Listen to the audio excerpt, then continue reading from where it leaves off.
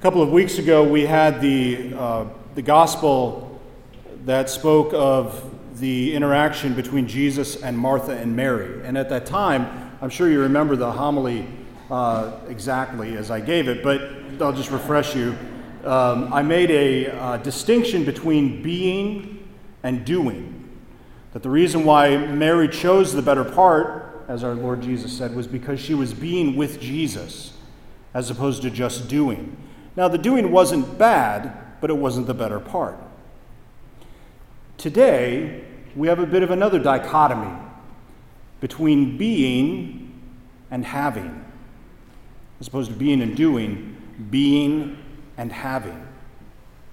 And the Lord, it occurs to me as I think of it, there's two particular subjects that Jesus railed on more than anything else. I mean, he hit on this over and over and over again. One was the hypocrisy of the Pharisees and the scribes, those who saw religion as merely this rigorous act. And they tried to hold other people to this rigorous practice of the faith, and they lost complete sight of the value and the goal of practicing the law. Those people. And then secondly, the Lord over and over again speaks about the danger of possessions. Over and over. You know, and if somebody speaks about something that many times, it must be very important, right? There's a reason he's emphasizing this. And the reason why he's emphasizing it most of all is because he's trying to get across to us, just as Paul is in the second reading, that we are to be people of God. We're not to be people of merely the earth. We're to set our sights on eternal realities, not merely temporal realities. And the more that we can do that, the better that we can do that, the more that we will align ourselves with Jesus Christ. It's important to note that Jesus doesn't say really that things are bad in themselves, because they're not. Right? If you just bought a new car and you're thinking, oh, this is the last homily I needed to hear. I already have buyer's remorse, you know. The car isn't the problem. The kind of car isn't the problem. The size of the house or the bank account, not the problem. The problem has to do with how closely we attach our being and value with those things. Those things in themselves are really non-moral. But how anxious are we about what we have or don't have? How anxious, just like the first reading talking about, staying up and thinking about all of the anxieties that we have, which is just a waste.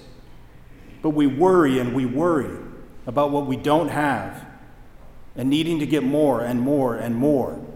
And just like in the gospel, the farmer who had this bountiful harvest had more than he would need the rest of his life. So he was finally secure. Wouldn't that be great?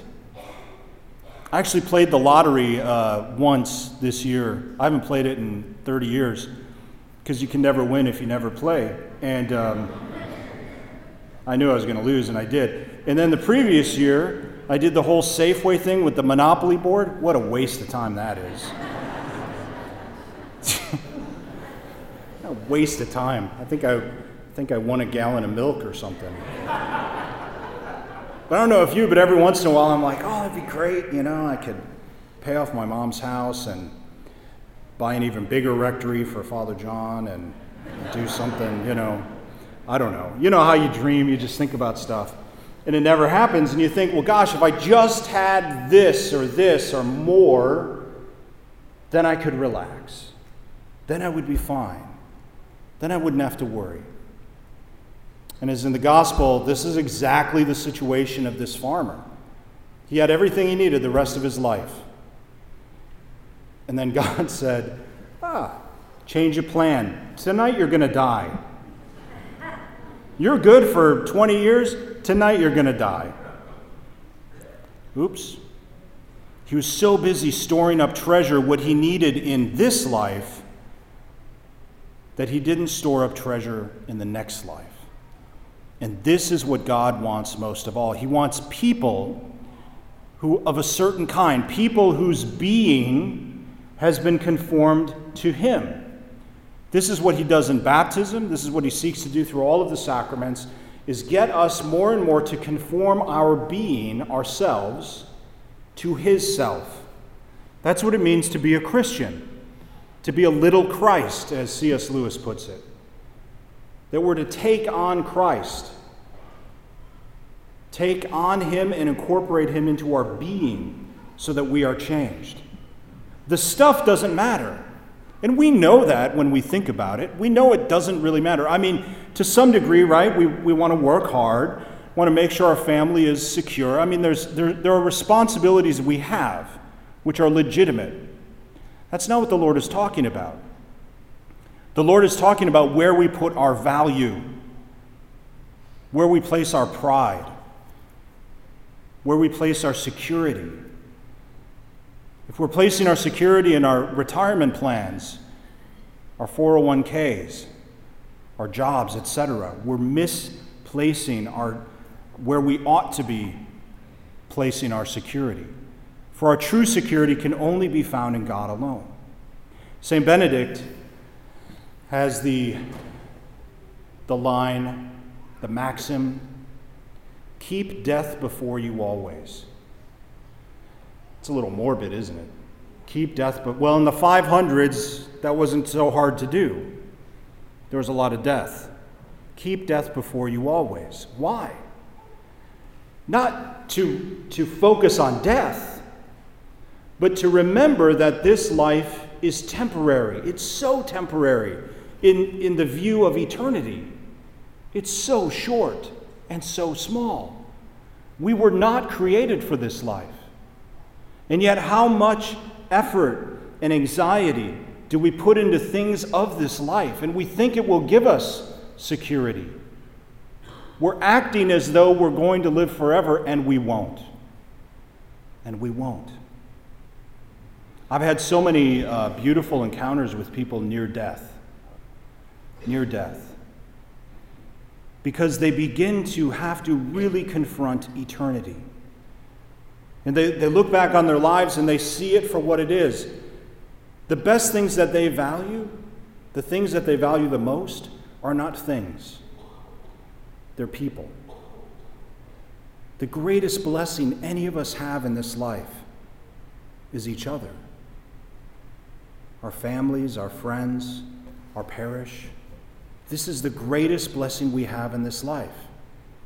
Because that love we share can be taken with us.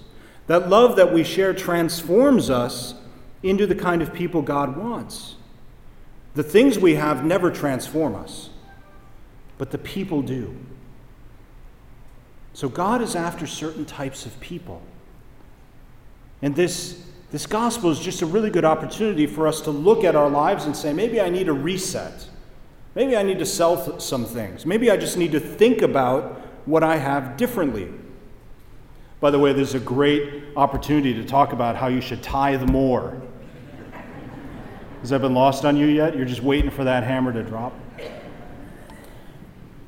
But you know, whether you give to the parish or give somewhere else, the spiritual value of giving things away is so we don't become too attached, so that we have some sense of detachment, so that we understand that, you know, all of the gifts that I have to be able to make a good income or a good living, all of those gifts were given to me by God.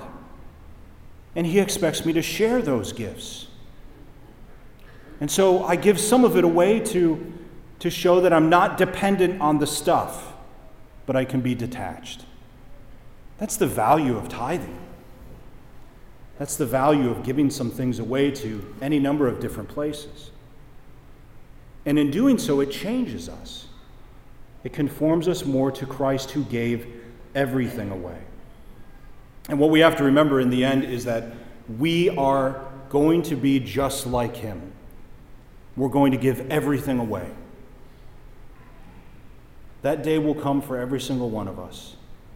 And all we will have is our being. not our stuff. We will have our being, and we will present our being, ourselves, to Jesus Christ. And please God, that on that day he looks upon us as one he has always known, one who has always loved him and has been transformed into a more perfect image of the Most High. Please stand.